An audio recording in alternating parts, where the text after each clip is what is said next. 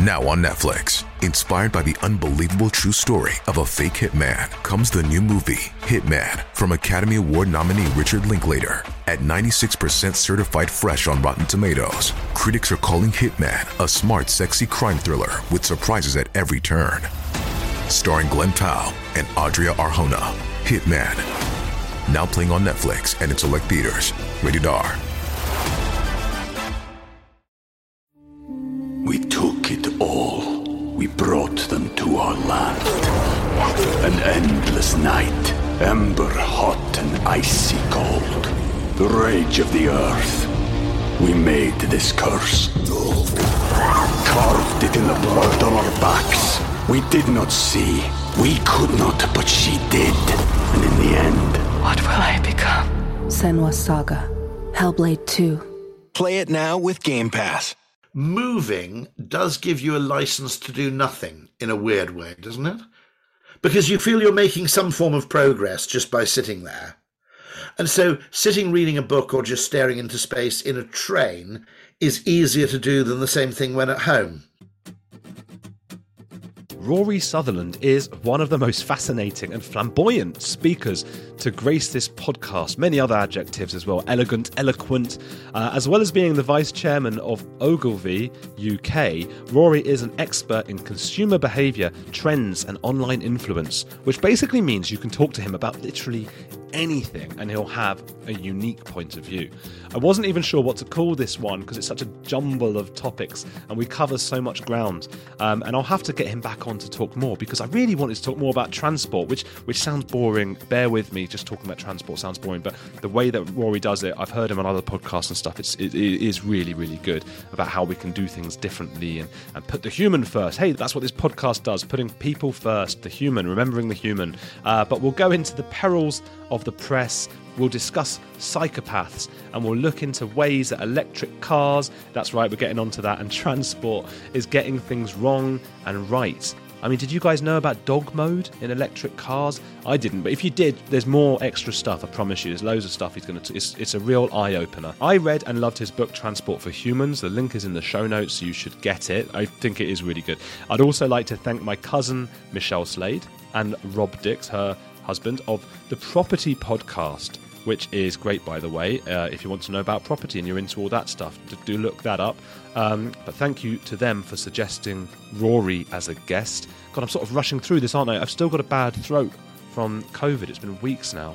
But, you know, what can you do? Great suggestion, Michelle and Rob. It was a really, really fun chat talking to Rory. And as for me, that newsletter is going strong, so do keep signing up. It's free and out every Monday with bits I've learned while interviewing the world's most unique minds. That's weeklyedge.substack.com.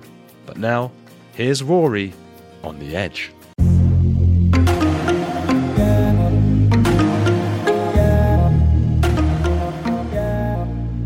So your audio does much better than your YouTube channel. Oh, yeah. Yeah, well, I think it's a matter of like where you really focus your attention when you start. Because when I started, and I think it's the same for most podcasters, you don't have any money, so you're doing it on the side.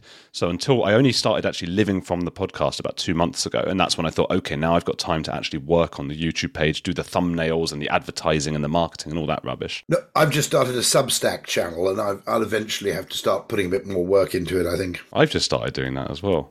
Substack. It's actually weirdly lucrative. Having, I'm quite chuffed. I mean, I couldn't live off it, but I mean, it's money worth having. I guess as like a marketing and advertising specialist, you must be really good at this kind of thing and getting it set up. But some people do it, you get a paid one. I presume yours is behind a paywall, whereas mine is to sort of a newsletter to link. It's free, but it will link the sort of audio to the video and get people to watch both. So how do you monetize the podcast most effectively? Is that just through Spotify listens or? No. So it's a mixture of things. So there's obviously Patreon and things like that. So I sometimes do some bonus episodes, little extra bits that the patrons get, and ad-free, of course. And then there's the ads. So I've got an agency who go about finding my ads. They place them into the podcast, and then they take like a 30% cut or something like that. Oh, that's not too bad. That's not too grim, actually. No, it's not. But I mean, look, ideally, you don't want adverts, what are you endorsing? No, I see what you mean. Sam Harris does in his podcast, he sort of set a precedent because in his podcast, he said, I'm not going to do any ads because I don't want to be saying, hey, take this face cream because I don't want to endorse that. What if it's not a good face cream? So he says it's only Patreon, and if you want to pay because of that. But the thing is, he's got like 1 million, followers. Yeah. In fact, it's probably much more profitable to do that than to do ads once you hit that kind of volume.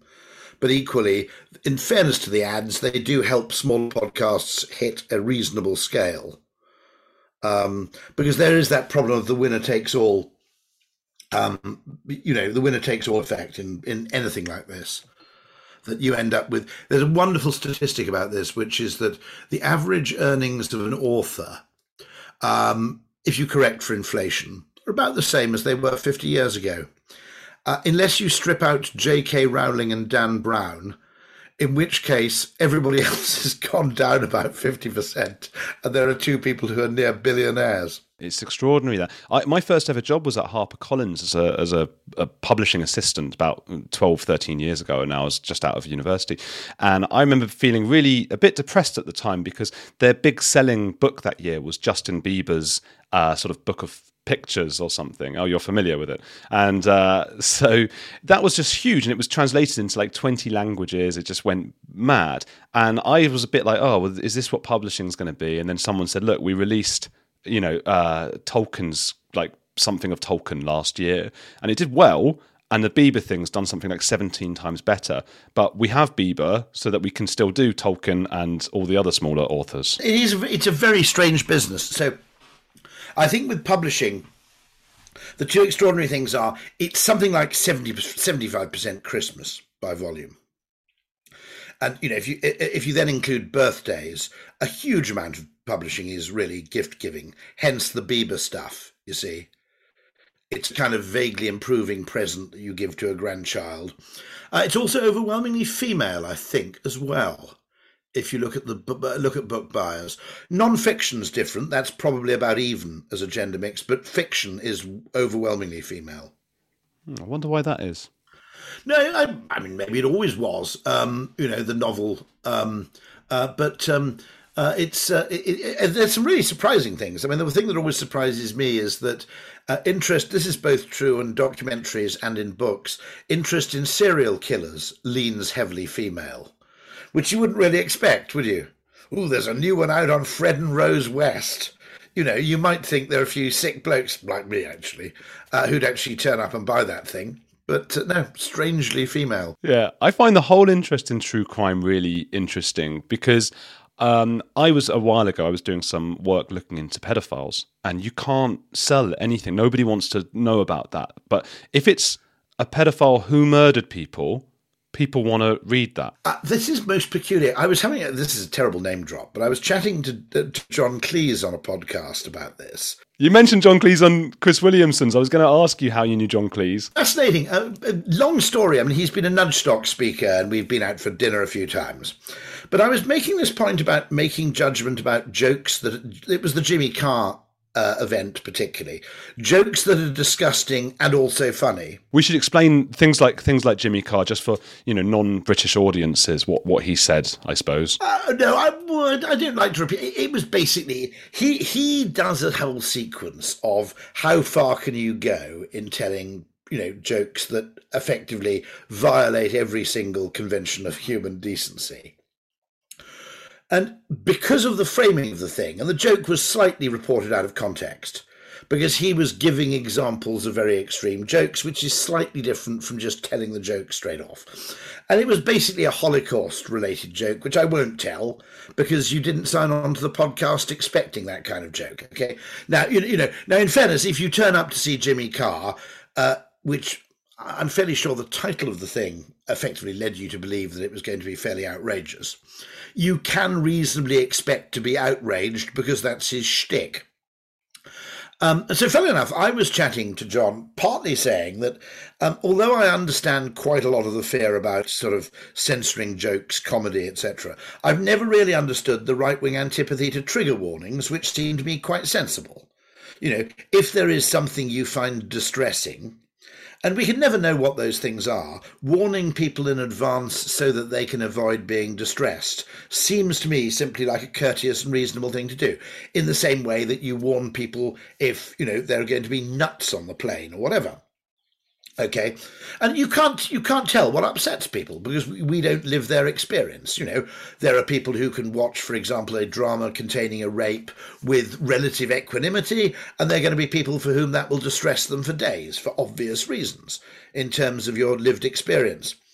And so warning people of those things strikes me as eminently sensible, even in an academic context. If you're dealing with a particular subject in classical mythology, warning people that they might be triggered doesn't strike me as unreasonable. Can I just say, the only thing I'd say is that I have heard, and you might know more, you'll definitely know more than I do, that trigger warnings can actually annoy people. They can upset people more because it sort of makes them feel triggered. That's interesting. I mean, I think it depends on context. It's a fair point, and it's worth investigating, in fact. And there was a hysterical thing. Someone was watching something the other day where, although it showed things like people getting their genitalia out, which would have been absolutely scandalous in my childhood, it had a continuous warning on the screen, which never went away, which said contains scenes of nicotine use. Okay. And so it's a slightly interesting reflection on what people in 2023 find shocking, as distinct from what people would have found shocking in 1978. But no, the point I was making about the jokes was that, the irony with the trigger warning is that I used to record onto a laptop with a 17-inch screen when I flew quite a lot.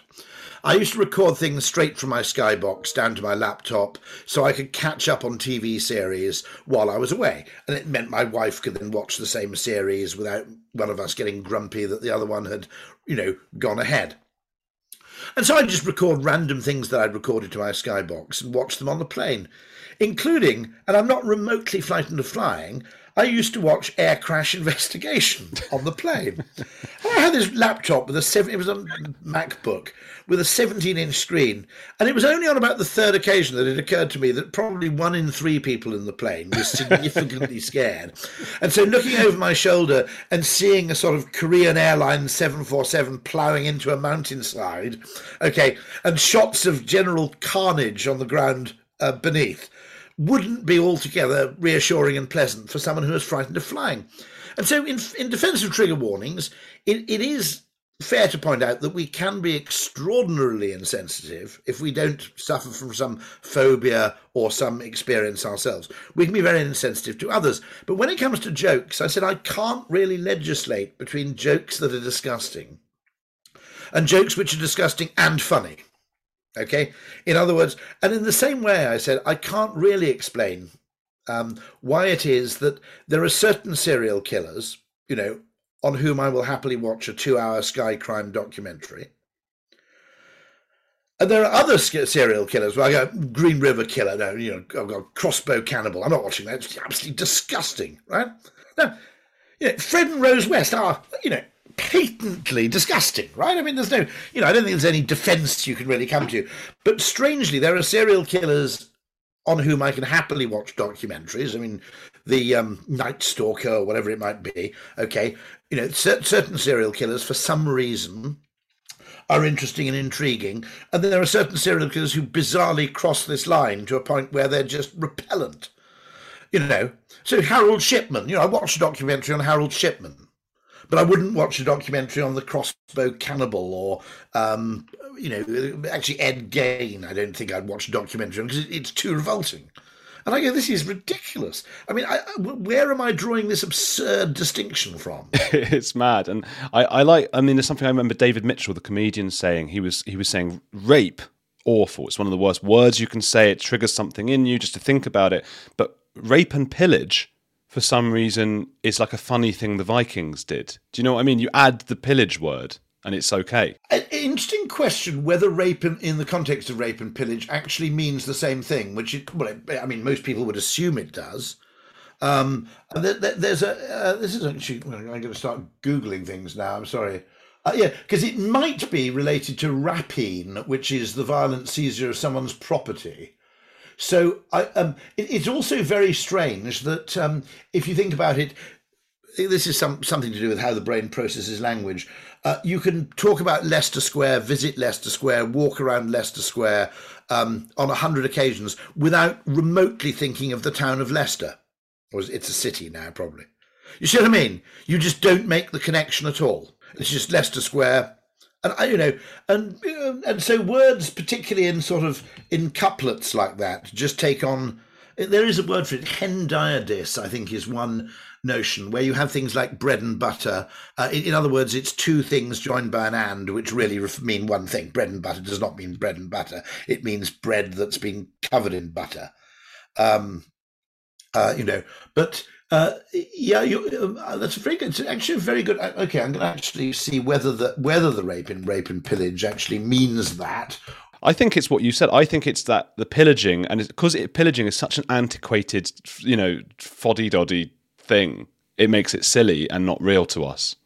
Weirdly, it's the taking. It probably can also mean to steal. But then it's stealing and stealing. It's redundant. Yeah, I kind of guess. Unless pillage is stealing from within a house and rape is stealing from without, or something like that. There's twocking, isn't there? Taking without owner's consent. But even so, you're absolutely right. It's a comical Viking notion, and therefore it doesn't have the same meaning at all. Utterly bizarre. Is this what you discussed with John Cleese then, or was it more the comedy side? No, I mean, I don't know what to do about. I mean, it was what was slightly ridiculous about that Jimmy Carr thing was that it was taken completely out of context. In that, if you showed both the lead up to it and the follow on, he kind of got away with it.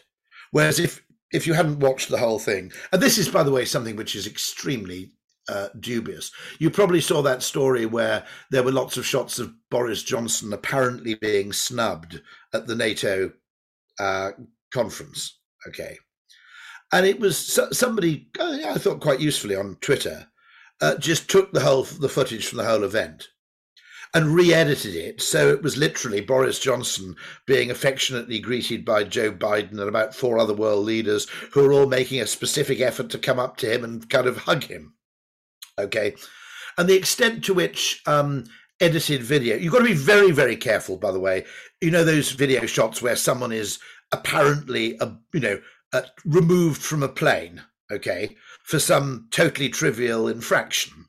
Well, it's worth noting that you don't see what happened before the camera started filming, for a start, and you don't know that you're seeing the entire footage of the event either.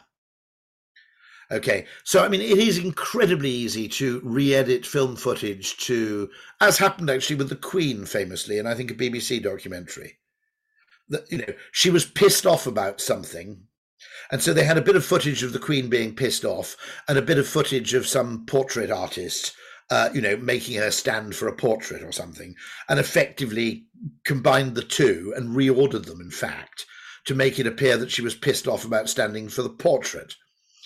And you can do that so easily because, video narrative and narrative grammar and film grammar generally follow some, fairly long-established conventions where you don't have to show everything, okay?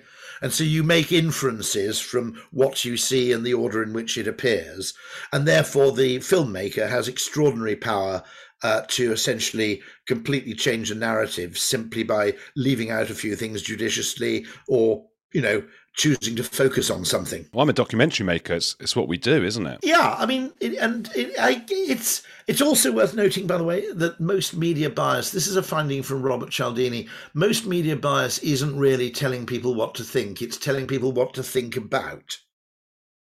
Okay, and so the relative prominence you give to a story, that's the real power you have as an editor.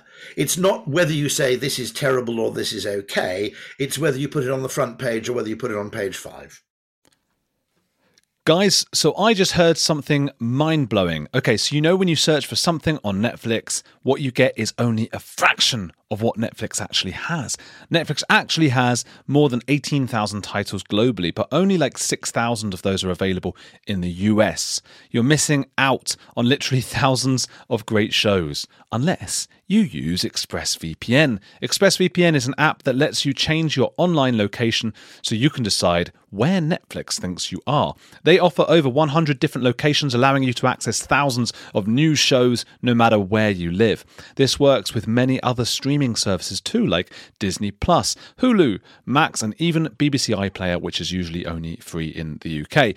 I was able to tune into Germany and watch the harrowing movie Son of Saul about a man in a concentration camp, and then lighten the mood a bit when I went virtually to Canada to watch Monty Python, The Meaning of Life, a documentary about the Monty Python comedians. All I had to do was open ExpressVPN, select Germany or Canada, tap one button to connect, and refresh Netflix to watch it. Anyone could do it. It's really fast. I can stream everything in HD with no buffering. Works on any device. I can enjoy my shows on phone, laptop, tablet, TV. It just works. Encrypts your data as well. ExpressVPN protects your privacy and security, keeping you safe from hackers. So stop missing out on great TV and get thousands of new shows with ExpressVPN. We got them to give you guys 3 extra months free when you use our special link, expressvpn.com/heretics. That's expressvpn.com/heretics to get 3 extra months completely free. We took it all. We brought them to our land. An endless night, ember hot and icy cold. The rage of the earth. We made this curse. Carved it in the blood on our backs. We did not see. We could not, but she did. And in the end... What will I become? Senua's Saga. Hellblade 2. Play it now with Game Pass. See, I've been thinking this for a while, actually. So, I'm really fascinated, and I'm happy you brought that up, because it does feel, and I've said this before on the podcast, it feels like there's always something we need to be desperately worried about. And that's not to downplay the concern, because there is always, these things are concerning. But it was ISIS for a long time, then suddenly it wasn't. And then it was Trump, and then it was COVID. Number 10 parties were, to be honest, and there's, first of all, there's an echo chamber within the media to an extent. So, the story becomes the story, if you like. It's not the original events or the outcome or the behaviour that's the story. It's now a story about a story. I also think one thing I miss about Trump, which I liked, was the fact that he was incredibly rude to journalists. So-and-so from CNN. And you just go, I noticed your viewing figures are falling again. Sad, tragic. Now, at one level, those of us who have some view that there's a kind of little bit of hierarchy in human relations, would take the view that one guy, even if you don't like him very much, is the elected representative of 350 million people, and the head of state. And the other guy is some jumped-up jerk who's got a job interviewing, he's basically paid to shout at people walking out of buildings, He's a journalist. He's completely unappointed democratically. He's probably got his job through family connections. And yet they feel completely emboldened to be insulting to people in power. And I blame Paxman and I blame a variety of people for this to an extent. But a lot of people, particularly those of a slightly conservative mindset, really don't like this. Now, that's not to say you can't ask tough questions, but the tone in which it's done verges on the insulting, I think, in many cases. And so Trump broke the rules that every other politician seems to adhere to, which is you take it on the chin, and Trump used to just punch back. And there's also, I think the other thing is that, one, there's always a bias, because narrative bias is a bias, and journalists retell stories, and you can construct a story from not very much, as I think happened with the Boris Johnson NATO summit. You could argue that Britain left the EU. Britain is not an irrelevant country within NATO, because in terms of military spending, it's relatively quite high. So no one's realistically going to be ignoring the British contribution in a NATO event, But that was the story they chose to tell. And so there's always that bias, which is you effectively can cobble together a story from 3, otherwise unrelated facts fairly easily. There's also a kind of cheat in that you're allowed to go in with completely forensic questioning, where you're allowed to assume that the politician has to memorize a whole series of figures about how much is being spent and over what timescale. But you're allowed then to have a single news report of someone who's sad about something,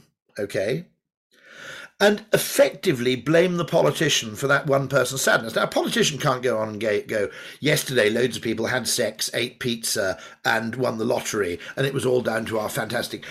a politician can't claim credit for one person being happy, but a journalist can apportion blame for the fact that one person, and bear in mind in social media it's very easy to find one person who's unhappy about practically anything, okay? One person with an entire... Now, if you take the Boris Johnson Partygate thing, okay, let's just take this rather strong asymmetry here, which is you can say, I was unable to hug my aunt before she died because of COVID restrictions, while you people were whooping it up in Downing Street.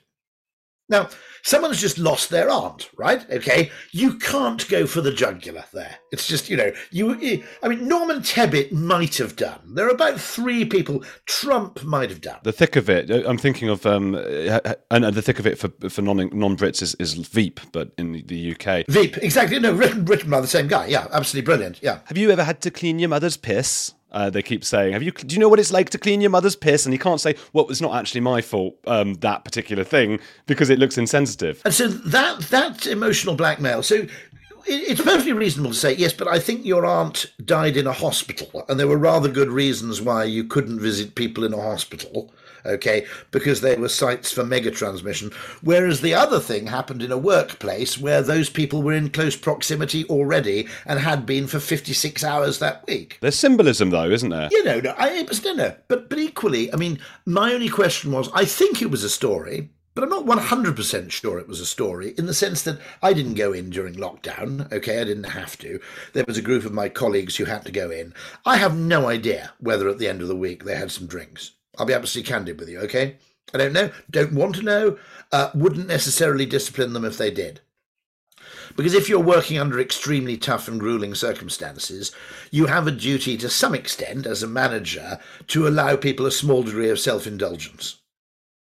It's not, life isn't a hair-shirtedness competition. Now, I think it showed insensitivity, but I can understand why people did it. We've all been, basically in the same room, possibly for 16 hours a day for 5 days in a row.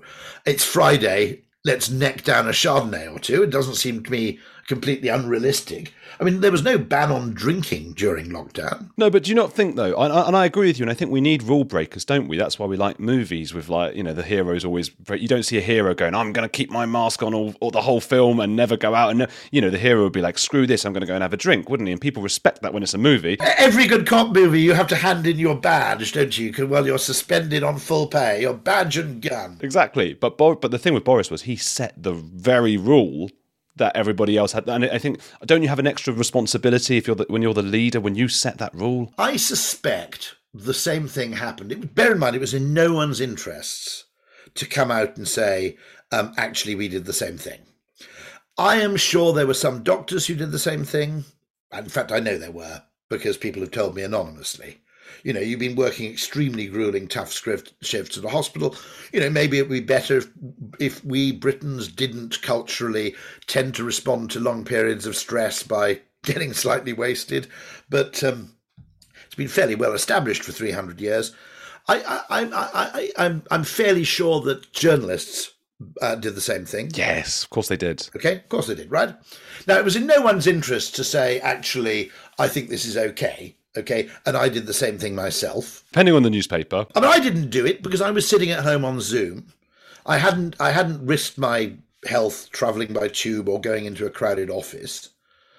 I also think they also get the story. There's this sort of moralising thing, which is how can we get someone to blub about something, and then put those? Do you know what it's like to clean up piss? Well, it's not really a question you can reasonably answer.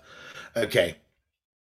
And so there is that slightly dubious thing. So I always found it very strange that the focus on Dominic Cummings and the trip to Durham, which, by the way, had his parents lived in Surrey, nobody would have thought it was particularly egregious. Okay. But all the focus was on that. Now, at the same time, Dominic Cummings had done something genuinely extraordinary, okay, which not a single journalist questioned him about, which is he went home to his wife and a child wife was extremely ill, possibly with COVID, right at the beginning, and he left that apartment or flat and went straight into Downing Street. Okay, what the hell? Not a single question about that. Now, as it happened, I don't think it did lead to any. But I was asked to go into Downing Street at the beginning of the actually slightly before lockdown. I just got back from northern Italy. And I actually said, look, I'm sorry, there's no way I'm going in person because I don't want to be patient zero in a mass outbreak in number 10 Downing Street. So I phoned in.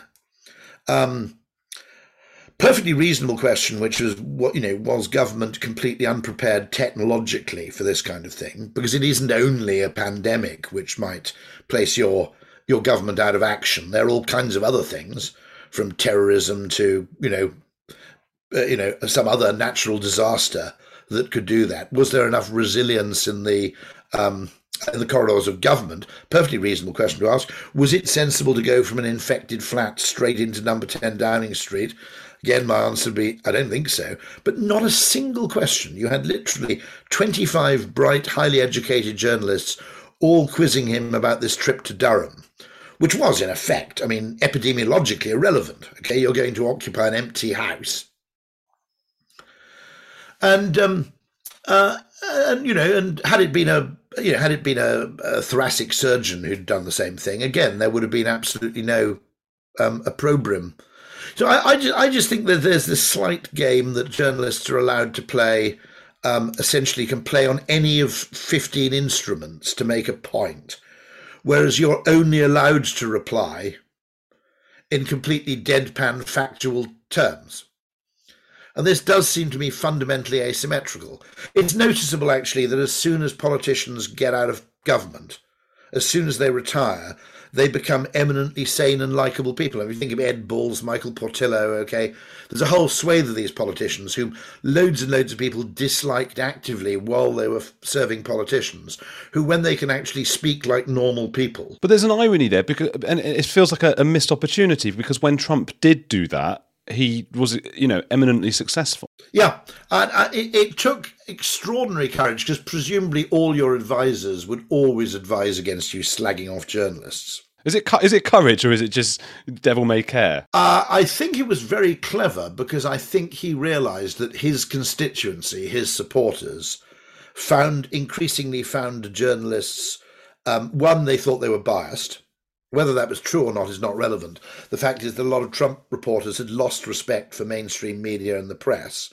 And secondly, I think to people who have some sort of belief in, a degree of deference in society to people in power, the way in which journalists would routinely address the President of the United States struck many of his supporters as essentially impudent. Actually slapping back was really very, very clever. I always had this debate with a close friend of mine about people like Trump, and my friend thinks that he's a genius because of what he managed and the success he's had, and it points to what you were saying earlier about a journalist compared to this person who's elected.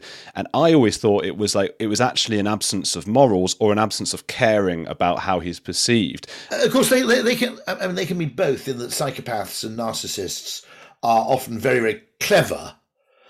Precisely because in some ways you realise very quickly, if you're a clever psychopath or a clever narcissist, that there are things you can kind of fake or hack. And it's rather similar to the fact that in some respects, people who are on the spectrum can make very good social psychologists, because you have to work it out from first principles. There are many things, if you're not on the spectrum, there are many things which are completely instinctive about how to behave, how to dress, what is a normal topic of conversation in certain social settings, that you never give them any thought. And of course, if you're non-neurotypical, you actually have to think about that. In the same way that there are people who don't have a sense of proprioception because of brain damage or some unusual genetic condition, and you've actually got to think about how you stand up. Okay, by which I mean standing up and not falling over is an act of concentration. There's a famous example in a wonderful book called Strangers to Ourselves by Timothy D. Wilson, where he refers to one of those people who has, again, lost this proprioceptive instinct, where you can effectively stand up and stay balanced without having to think about it very much. And in the course of the guy standing up, there's a power cut. I shouldn't laugh, but it is kind of weird. The guy immediately falls over because if he can't see where his various body parts are, he's not capable of balancing, you see. Yes, I did a thing on the equator in Ecuador where they say if you walk straight, you can't walk straight because you're sort of being pulled by various forces. Although I'm not sure if it's just a sort of tourist gimmick where they plant the idea in your minds. How did you find it? Did you? Well, I can't walk straight at the best of times. You know, No. I'm you know, not because I'm an alcoholic by any means, but I can't. I'm just rubbish. I went to an osteopath the other day who said he's never seen anyone walk like me, and I think that might be something they say to everyone as well, because then you buy the... Yeah, of course, you buy the 6-week course of, corrective treatment. Yeah, it costs hundreds, stuff to put in my shoes. But, you know, I do find... I've always thought if anyone walks badly, it's probably me. He said I just lift my feet straight up and plonk them down rather than going heel down to toe and just, you know, distributing the weight. On the question of news, by the way, there was a very interesting post on Twitter yesterday, effectively saying that, first of all, watching the news to a large extent is a form of self-aggrandizement. That, in other words, it reflects your need to appear au courant with world affairs as a way of looking and feeling important, rather than containing information of much value, and to an extent, I think. And there is honest curiosity. I mean, there is absolutely honest and healthy curiosity, but whether it's actually a good policy, effectively only engage with the news, in other words, in terms of the signal to noise ratio and also the effect on your emotional well-being, given that bad news is much more high status for a journalist than good news is. We're not interested in news, are we? We're interested in what you're saying. I think what's chosen for us, because I don't know anybody who's really interested in keeping up with what might be going on in say Myanmar, or I don't know, because that's not in the headlines. But everybody wants to be kept abreast of Ukraine. It implies there is sort of what you're saying, a status game to being au courant. Yeah, and I think it's a bit like that phrase of Thomas Sowell's, which is that political activism is a great way for useless people to feel important. In other words, I'm not actually accomplishing anything, but I'm engaged with this high issue. And therefore I can, you know, either lay claim to credit for success or make myself feel or look highly compassionate. Now, that's very unkind, because an awful lot of very good stuff is done probably in part motivated by virtue signaling. I mean, virtue signaling isn't necessarily a bad thing. Wishing to appear virtuous is, you know, and wishing to maintain a reputation for virtue is not, you know, it probably drives an enormous amount of pro-social and valuable behaviour. And so being, you know, sarky about virtue signaling is a bit the same as being very, very critical of trigger warnings. The intention behind it's pretty damn decent. But I mean, I think it can get derailed, and there's a point at which, of course, if you want to, quite often, the way to solve a problem is quite oblique or creative or unexpected or counterintuitive. And therefore, the means you'll adopt to solve a problem are not the same means as you'd adopt to signal that you care about a problem. If you want to signal that you care about a problem, you tackle it head on and you go straight for it, you know? Now, sometimes that's possibly the best way to tackle a problem, but if it's a persistent problem, it possibly isn't.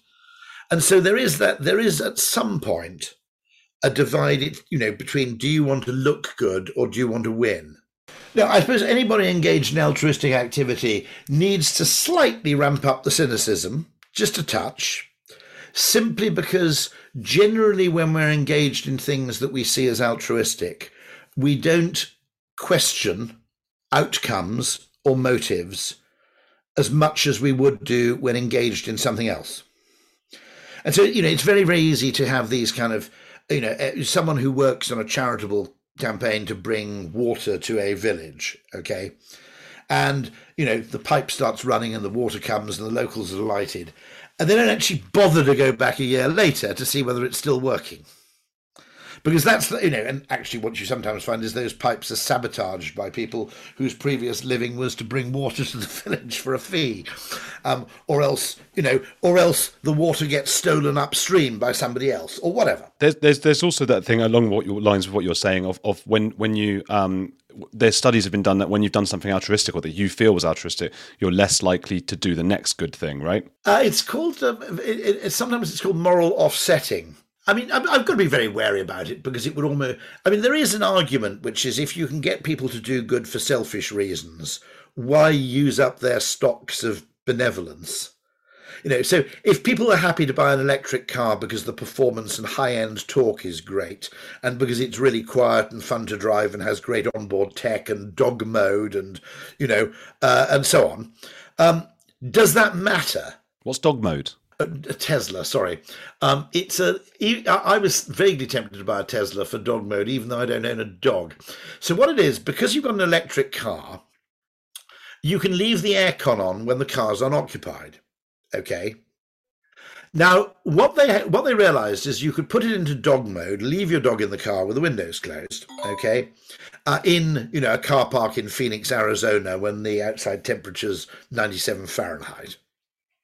And you could go into Whole Foods and buy your, expensive hummus, you see. And then they realized there was a problem because people who didn't know that you could leave the air conditioning on in an otherwise silent electric car would assume that the dog was trapped in an intolerable heat and would start smashing the windows and calling the SPCA or the PETA or whatever, okay?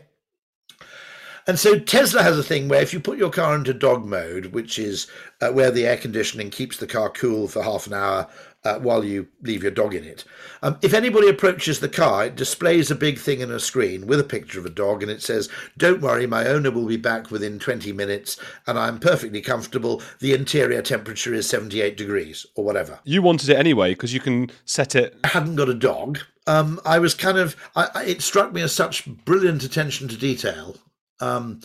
I think it also has a baby and back mode where the announcements, it silences the announcements for the backseat passengers if you've got a sleeping child.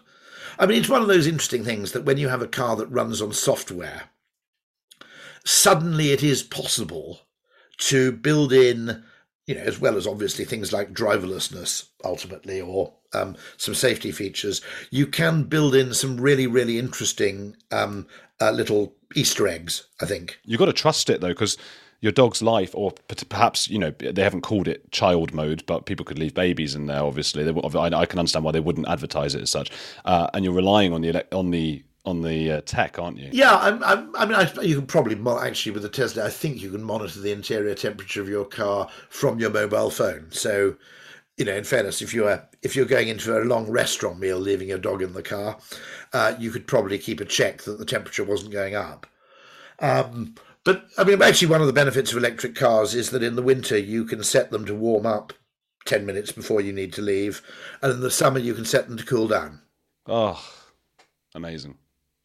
Which is, I've only recently went electric about 5 months ago. My brother went electric a couple of years ago, and it's interesting because I don't think I really did it for environmental reasons, if I'm being candid. It wasn't irrelevant to my decision by any means, but I don't think it was the prime motivation. But what is interesting is that having had an electric car, I don't think I'd ever go back, which surprised me, and I think something about partly just the way they drive is really, really agreeable. It's very hard to describe because it's a car which, if you like, you can drive like a limousine if you want to, or like a go-kart if you want to.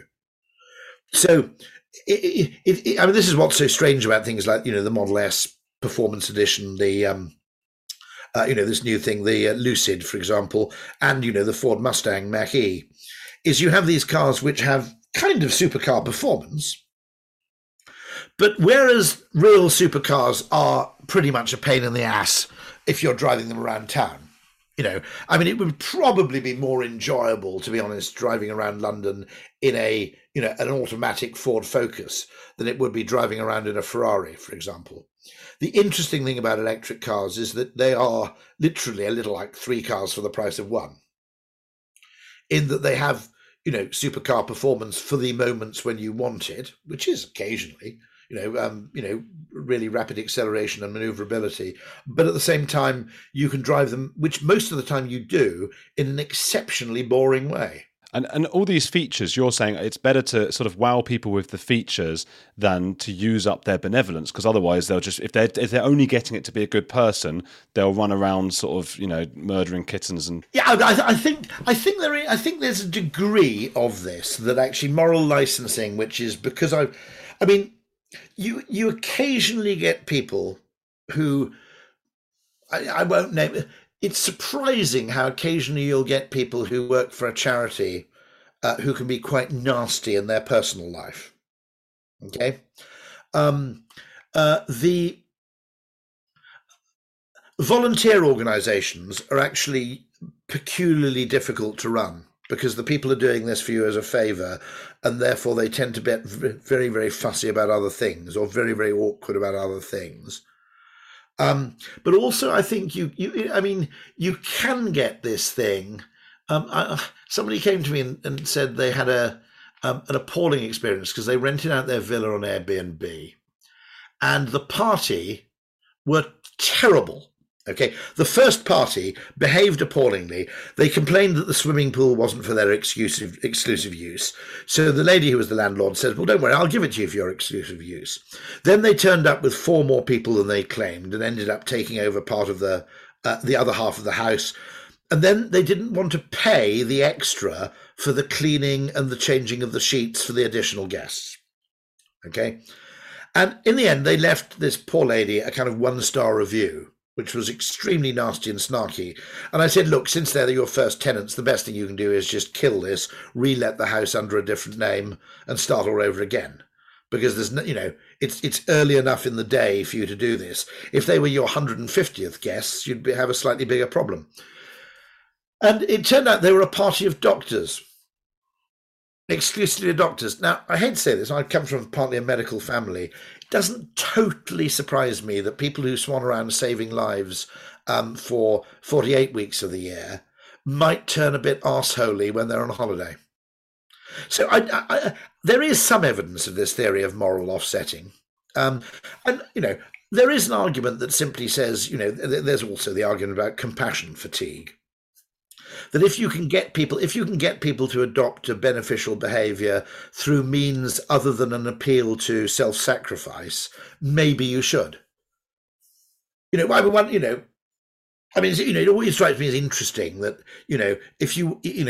one of the weird ways in which people's carbon footprints have probably been reduced a bit is that for reasons I don't fully understand, but which I'm very grateful for, it's now perfectly fashionable to go on holiday in the summer in the UK. Doesn't matter how rich you are, right? If you're minted, you might go down to Rock in Cornwall or one of those places. But I spent 4 days last summer on holiday in Margate and so forth on the East Kent coast. If I'd said in 1989 I was going on holiday to Margate, people would have had me sectioned.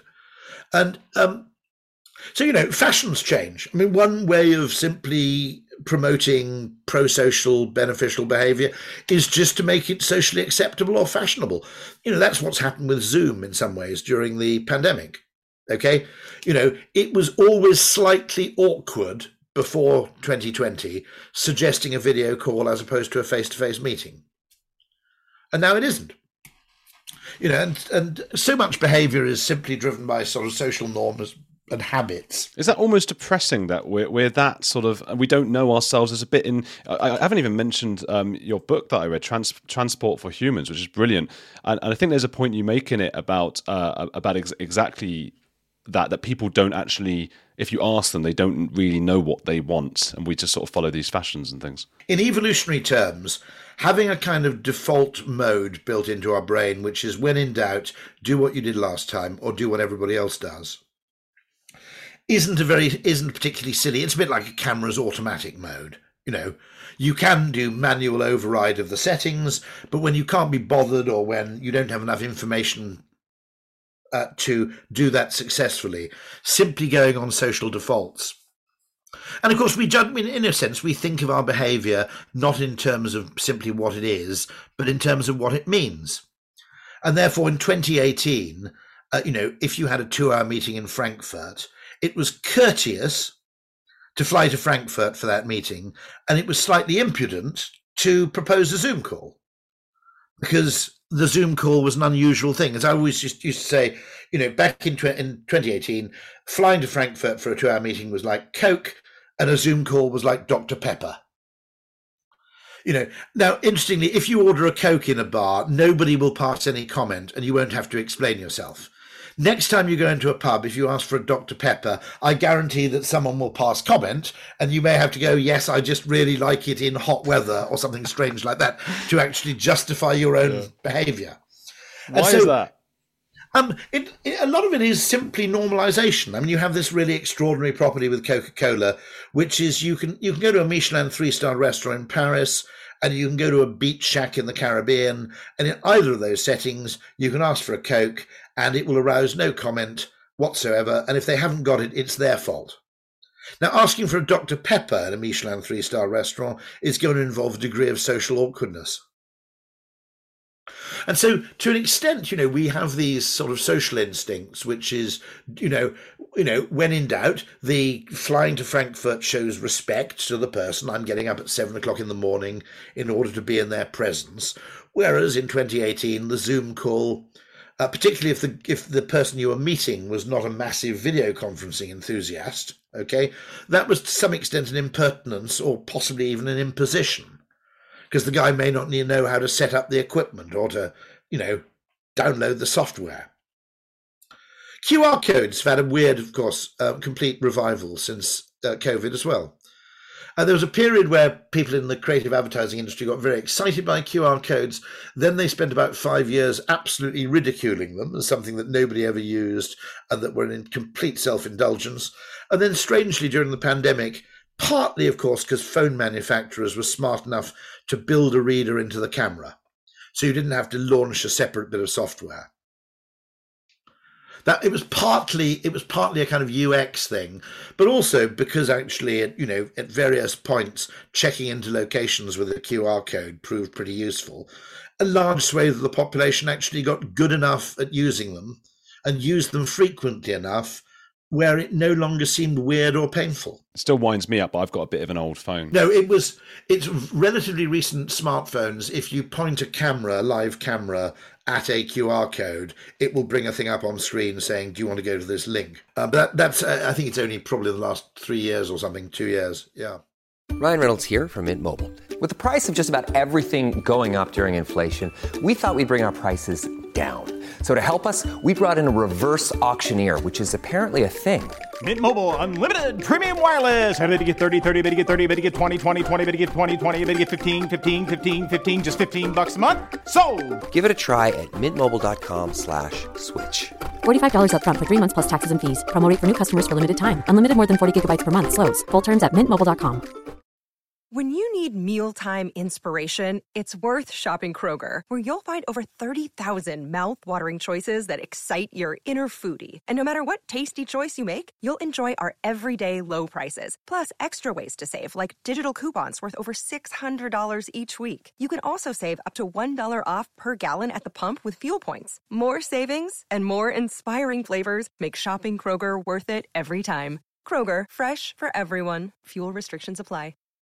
What's next then? Do you spend time thinking about what the sort of future innovations will bring over the next few years? And if we're having this conversation in 3 years and we say, oh, people didn't expect that this would get big, and then it did. Yeah, I mean, there will always be things, I think, which continue to surprise us. Because when I look at businesses, quite a lot of this is in my book, Alchemy. You look at businesses which are hugely successful, and nobody really predicted their existence or requested it.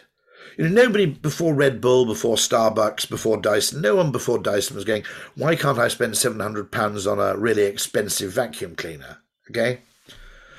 No one would have predicted Dyson. Okay? No one would have predicted Starbucks, Five Guys. I'm old enough to remember pre-Starbucks. And when I first went into one in the States, it was really pretty strange. So you pay $5 for a cup of coffee and then you wander around carrying it in the street. I mean, I'm actually old enough that I can remember the first time I actually drank coffee in a moving vehicle.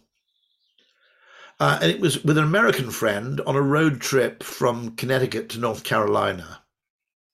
And we'd stop at gas stations and he'd buy a coffee and put it in a cup holder, which most British cars didn't have in 1993. Was it 95 possibly? Okay. And I remember sitting in a car drinking a cup of coffee going, this is really weird. I feel like weirdly American. I'm consuming a hot beverage in a moving vehicle. And it really was like that. I mean, it really seemed utterly strange. Now, a little bit of it would have been, of course, that Americans had automatics, which lend themselves rather better because they leave you with one hand free. And it's probably true that actually the British, that, by the way, is another example of something where nobody goes back. This is one of the most interesting things. Everybody resists it, but nobody goes back. And it's automatic transmission in cars. Why is that? Which are you? Have you made the switch to automatic yet? I haven't, but every now and then I've driven, like, obviously abroad or my dad's car or whatever, and it's automatic, and it's endlessly easier and more relaxed and stuff. But so why isn't it also that the cars in the UK, they tend to be a little bit higher priced when they're automatic? It was historically, of course, they were less. They were less economical. So you had notably worse fuel economy with an automatic because they tended only to have 3 gears, whereas nowadays modern automatics will have 6 or something like that, maybe even 7. They also weren't all that good, but also British cars had much smaller engines, which didn't really lend themselves. You had to extract, as much that from that narrow rev range where you actually got adequate torque. You had to, really work hard to, out of a Morris Minor 1100 in the, 1970s or something, you really needed a manual gearbox to get any kind of oomph out of it. Whereas if you had a chunky great V8, the automatic could cope with it perfectly well. But what's interesting is that people effectively, having learned to drive on a manual, maintain this narrative of I love the feeling of control and I couldn't possibly drive an automatic, and generally disparage them. When, to be absolutely honest, anybody who's had an automatic for 2 or 3 weeks wouldn't really go back. Just to be clear, also, it's worth noting, I would caveat this a bit. If you live in the north of Scotland or in West Wales and your driving is on A roads, winding, lovely A roads where you can double the clutch and then, change down going into the corner, pull out, it's possible, actually, and quite likely that, having a manual might actually add both to driving enjoyment and also just to the quality of driving in general. If I live in the southeast of England, you're either stuck in town traffic or you're on a motorway, right? I mean, for 80% of my driving, and in that case, on the motorway, the automatic makes no difference at all. And if you're stuck in traffic, the automatic's a godsend. Yeah, no, it really is. Do you think there are parallels with books and Kindles? I mean, there are some reasons to keep books. I'm absolutely fascinated by that because the Kindle, it's always worth noting where you get things wrong. I basically thought, now bear in mind I travel quite a lot and I used to travel more than I did. So the portability of Kindle books, the fact that you could just wang something in a briefcase and you had 500 books to read, was disproportionately valuable compared to someone who basically read at home, okay? But I'm intrigued by the fact that the Kindle never really took off beyond well, that's unfair. It's reasonably successful, but it hit a ceiling which is well below 50% of book sales, if I'm right. Is there a suggestion then that there's a certain level of status and aesthetic in owning the books? I mean, we've seen in Zoom the amount of people with books behind them all the time. You can't do that with a Kindle. Yeah, I mean, first of all, a physical book is slightly pleasanter in some respects. I mean, there's a tactile component. Secondly, of course, we've got to remember the gift-giving thing I mentioned at the very beginning, which is you can't really give a Kindle book as a present, and a very large part of the publishing industry is really around gift-giving and Christmas. There are other advantages in that one of the things I always noticed with my elderly father, if I was reading a book on a tablet or a computer, he'd get irritated because he'd go, you're spending all that time staring at the computer. Whereas if I was reading a physical book, you're reading a book, people know not to disturb you. That actually the physical act of reading a book does send out a kind of message as to what you're up to and what you're doing in a way that staring at a screen could mean anything. But it's, I mean, okay, I mean, for specialist publications, I imagine it's pretty useful. I imagine it possibly wins out for certain forms of non-fiction. It may win out for certain forms of fiction. But it's still interesting that the book, the physical book, retains... I never expected the book to die, by the way. I'm not one of those people who goes, home video is the death of cinema, X is the death of Y, because generally what happens is old technologies become slightly repurposed or they find a new use. Not always. I mean, the horse as a form of transport has pretty much been eradicated. We don't see many people with pagers or fax machines kicking around. But nevertheless, quite a lot of things like going to the theatre was not killed by cinema, for instance, because the meaning changes as the context changes. And when something takes on a new meaning, it often takes on a kind of new function or a new use. But it did surprise me, I suppose it did surprise me that the Kindle sort of maxed out earlier than I would have expected. Yeah, I didn't know about this, statistics or anything like that. So it does surprise me because I'm a huge Kindle advocate, and that's partly because at my sort of age and situation in life, it's not just traveling, it's also, well, when am I going to move house again? When am I going to be in another flat? And I've got, just 5 or 6 books. That's already extremely heavy. So if you're reading a book a week or whatever it might be, it's outrageous the amount you're carrying with you. Whereas the Kindle, it's literally one little thing in my pocket. Oh, no, I agree. And also for commuting, train travel, it's very, very good. But there are other technologies which weirdly don't take off. So voice dictation interests me because you can speak so much faster than you type. So it makes obvious sense if you've got to write 1,000 words or 500 words. Voice dictation followed by editing is both higher quality and much quicker than typing the whole thing from scratch. And yet, actually, you've got very good things like Otter.ai, which do transcription of voice recordings extremely well. But that hasn't really taken off, partly, I suspect, because of the open plan office. But perhaps with more people working flexibly and at home, we might see an explosion in that.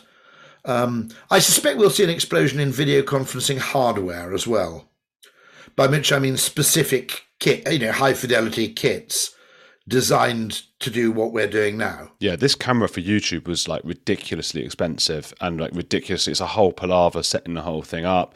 It can't be like that in 10 years. It's got to be just you buy something for 100 quid and you plug it in and that's it. It's an opportunity for Nikon, Canon and everybody else, I think, isn't it, to take their brands into a new space. Yeah, this camera I'm using is not supposed to be, or it almost feels like it's not supposed to be used for what I'm using it for. And yet I'm sure there are more people who want a very good webcam than there are, hobby enthusiast photographers going out into... I haven't even taken it out once. My girlfriend said to do it and I think, I've got to unplug it.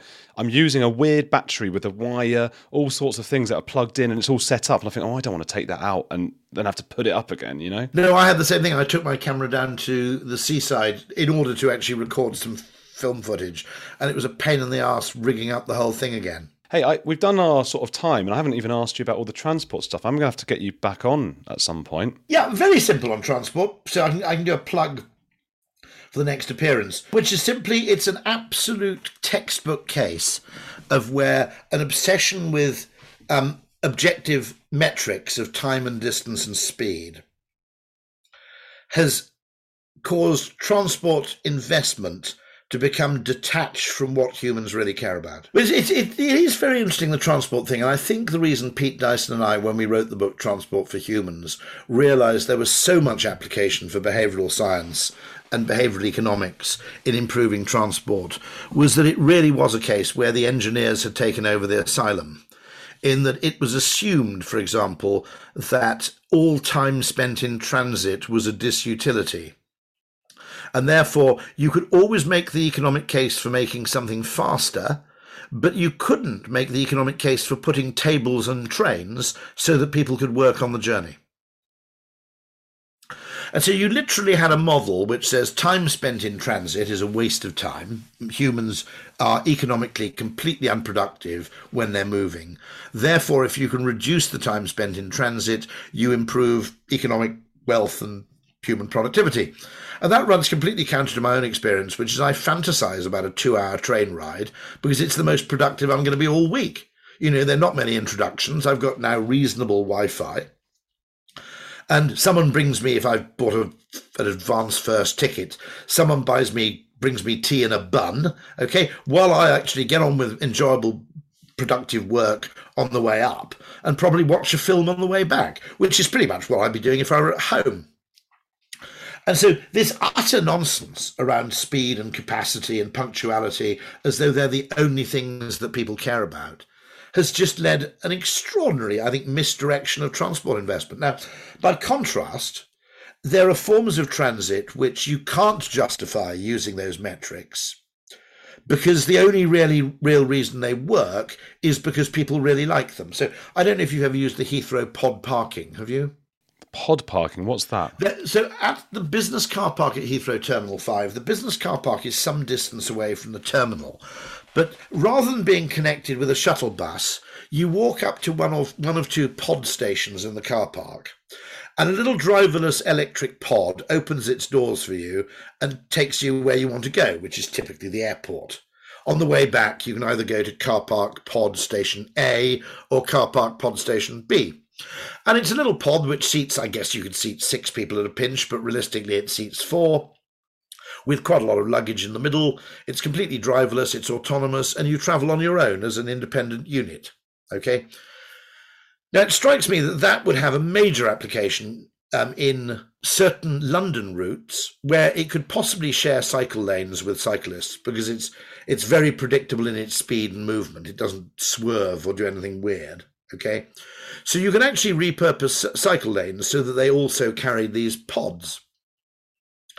And for certain journeys, let's take the route which goes Liverpool Street, possibly Fenchurch Street, St Pancras, King's Cross, Marylebone, Paddington, okay? If you connected those stations with pods, you would face a huge uphill struggle to get the funding because everybody would say, well, it's not as fast as the tube. Okay, look, if I've got heavy luggage, I don't want to have to go down a load of escalators. I don't want to go through a load of barriers. I just want to get into a pod with my enormous suitcase, beep £6 on the bloody panel, and have the thing drive me to Marylebone, right? It doesn't have to be that fast. It simply has to be reasonably predictable in terms of the arrival time. And the reason people will do it is not really because of any objective metrical superiority, but simply because it's a very pleasant way to travel. You can look out of the window. I often go by bus rather than by tube because I like looking out of the window, okay? You know, being stuck in a tunnel is inordinately worse than being stuck in traffic on the top deck of a bus. It shapes where people's lives, doesn't it? I mean, the comfort and transport and stuff. People will move to commuter, Bushy or Boreham Wood or somewhere where they've got these overground trains to go straight into London rather than have to go in the underground. Yeah, actually, Londoners understand it very badly because one of the things that Londoners don't get when they decide where to live is because their entire worldview is centred around the tube map. Because they use the tube map effectively to understand London. One, particularly North Londoners, are completely blind to South London. Not because South London's necessarily poorly served for transport, but because it's served by rail lines, not by tube lines. I would argue travelling in from Bromley above ground on a train is a lot nicer than travelling in underground from somewhere else. The second thing Londoners don't understand, of course, is fast trains. They tend to assume that journey time is proportionate to distance. But of course, if you're at one of those places like Orpington or Bromley South or Sevenoaks or Oxted or whatever, which is served by non-stop trains, you can actually enjoy a commute which is markedly shorter than the commute you'd enjoy living further inside the M25. And overgrounds. Very great thing, by the way. If you want a bit of fun, go and have a look at an isochronic map. And an isochronic map, and an isobar is a lines linking points of equal air pressure, okay? And an isochron, those are lines that link places of equal travel time from a given location. So if you go to the isochronic map of London, pop a pin on where your office is, okay? And then you have a slider, and the slider starts with 0 minutes and goes all the way out to something like 90 or 120. And as you slide the slider along, it shades in all the areas which are within that travel time of your place of work. And so as you slide the thing along, it's very strange. So our own office is just next to Blackfriars Bridge on the south bank of the Thames. Intriguingly, when you get to about 58 minutes, okay, or slightly less actually, Ashford in Kent actually appears because of High Speed 1, because you could take the Ashford train into St Pancras and then just take the Thames link down to Blackfriars, you see. Whereas there are areas that are inside the M25, just towards the southwest of London, which are still not shaded in. And the interesting thing with the isochronic map is it shows you that actually we tend to use this heuristic that the further away you are, the longer it takes you to get there. But actually there are fairly significant holes in the space-time continuum. High Speed 1 is one particularly marked example, obviously. But also there are other railway lines where Sevenoaks actually shows up fairly quickly, way before far more central places do, simply because it's 25 minutes non-stop to London Bridge, and then you get on a Thameslink train. It sounds like a fantastic tool for choosing where to live. It's a fantastic tool because it completely effectively explodes your preconceptions of where's central and where's convenient. So and the transport thing, it's very, very interesting because I think what we've created is a world where being able to justify things is more important than being able to make good decisions. And therefore we tend to cleave to any numerical measure of anything. And we obsess about the improvement of metrics and numerical quantifiable entities, even when actually the human being, you will quite routinely hear people say, actually the trouble with my commute is it's 10 minutes too short. I used to live in Bayswater and travel into Tottenham Court Road, and it was actually a pain in the arse because you walked to Lancaster Gate, and then you went through all the hassle of getting down onto the tube platform, and then you waited for a tube to come in. You sat on the tube, during which time you had time to read about 3.5 pages of your book, and then you had to go through the whole rigmarole in the opposite direction. Okay, I always remember saying, I never thought I'd say this, but I'd actually enjoy my commute a bit more if I were 7 stops further out. Well, it depends how busy it is as well, because when it's that busy, you just want to get off. Everyone's squashing and sitting on top of you, you just want out of that. No, it's fair. Actually, of course, it's also worth noting that what people want on a journey to work and what people want on a journey back are often very different as well. I always thought the Eurostar failed to capture that, in that they gave you quite an elaborate, but not very, an okay breakfast and an okay dinner on the way back.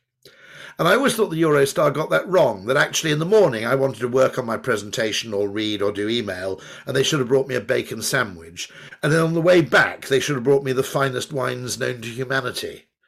Because at that point I'd finished what I needed to do, and I was looking forward to 2.5 hours of chilling. That's a nice thought, yeah. And the other, we always look as well, like going to Paris. So there's different levels, aren't there, of comfort? And I know it goes underground, of course, the Eurostar. But if we're going to Paris, we'll always look to see like how that is compared to like EasyJet or Ryanair, because that is just not fun. To be honest, if you live in central London, you anyway. If you live next to Gatwick Airport or Stansted or something, obviously things are slightly different. But and annoyingly for me, actually, they still haven't opened up Ebbsfleet and Ashford to international trains. I think they will reopen it, but I think it might be next year now or something. But interestingly, I'd always, even if it took longer, I'd pretty much pay a fairly hefty premium to go by train on that journey, simply because air travel's very, very ill-suited to short journeys. In a way that, for example, long-haul air travel, actually, it's much, much nicer flying from Los Angeles to London when you get a proper sleep in than Boston to London, which is a disaster. You end up with about 4 hours sleep. And in the same way, I think the great thing about the train is you get on the train, then there's 2 hours, 45 minutes of quality time, and then you're in central Paris. The great problem of flying is that the ratio of actually travelling at 500 miles an hour to time spent dicking around becomes particularly ridiculous. for those short journeys. I've even I do business trips to Amsterdam. I'm kind of a bit lucky sometimes because I can actually say, look, you want me to give a talk? Do you mind if I pitch up at 4 o'clock or 3 o'clock in the afternoon? But I've done Amsterdam by train as well on the Eurostar, which I really Rotterdam it was actually, which I really, really liked. I suppose that speaks to something I've heard you say about, if you're moving in the plane, because I hate stopping. And we flew to Buenos Aires. My girlfriend's from there, so we go to Buenos Aires quite a lot. And they did this thing where we had to stop in Brazil, and we didn't even get out. You just stay on the plane for like 3 hours. That was tedious, and that was really, and people were sort of milling around and sort of trying to break the tedium. And as soon as you're sort of going again, you're like, oh, thank God we're moving. And that sense of moving, and I heard you talking about that with a car, for example, that people would take a longer route so that they don't have to sit in traffic. Absolutely right. And also with trains, I think trains have probably learned the psychology that if you rumble along at 5 miles an hour, the passengers are reasonably happy, whereas if you grind to a halt in the middle of a field, they go frantic. And I used to go home from Canary Wharf to Sevenoaks, and I go along the A13, not through the Blackwall Tunnel, even when my sat-nav says, okay, it's 10 minutes longer, simply because on the A13 I'd keep moving, and the Blackwall Tunnel I'd have 10 minutes spent stationary. I don't know, it's partly actually, I always suspect that one of the reasons people learn to like cruise ships is that moving does give you a license to do nothing in a weird way, doesn't it? Because you feel you're making some form of progress just by sitting there. And so sitting reading a book or just staring into space in a train is easier to do than the same thing when at home. I get really flustered when it's just stopped like that. And is it also the uncertainty? Because it's like, when are we going to start again? I think that's also that when you're moving, you know you're going to get there eventually. Whereas when you're stationary, your worst case scenario becomes much, much worse. And so, that's one of the most important things that train companies have done is to their credit, they're much better at announcements now. So if a train is stationary, they will actually tell you why. I should let you go, shouldn't I? Absolutely superb. It's been a joy, and let's fix another catch-up. I'd love to do that. In fact, when you do the next one, invite my co-author Pete Dyson on as well. Be fantastic. Okay, I've never done a three-way kind of thing. They're great. They're great, actually. No, I think 4 or 5 might get a bit fraught, but 3 works really well.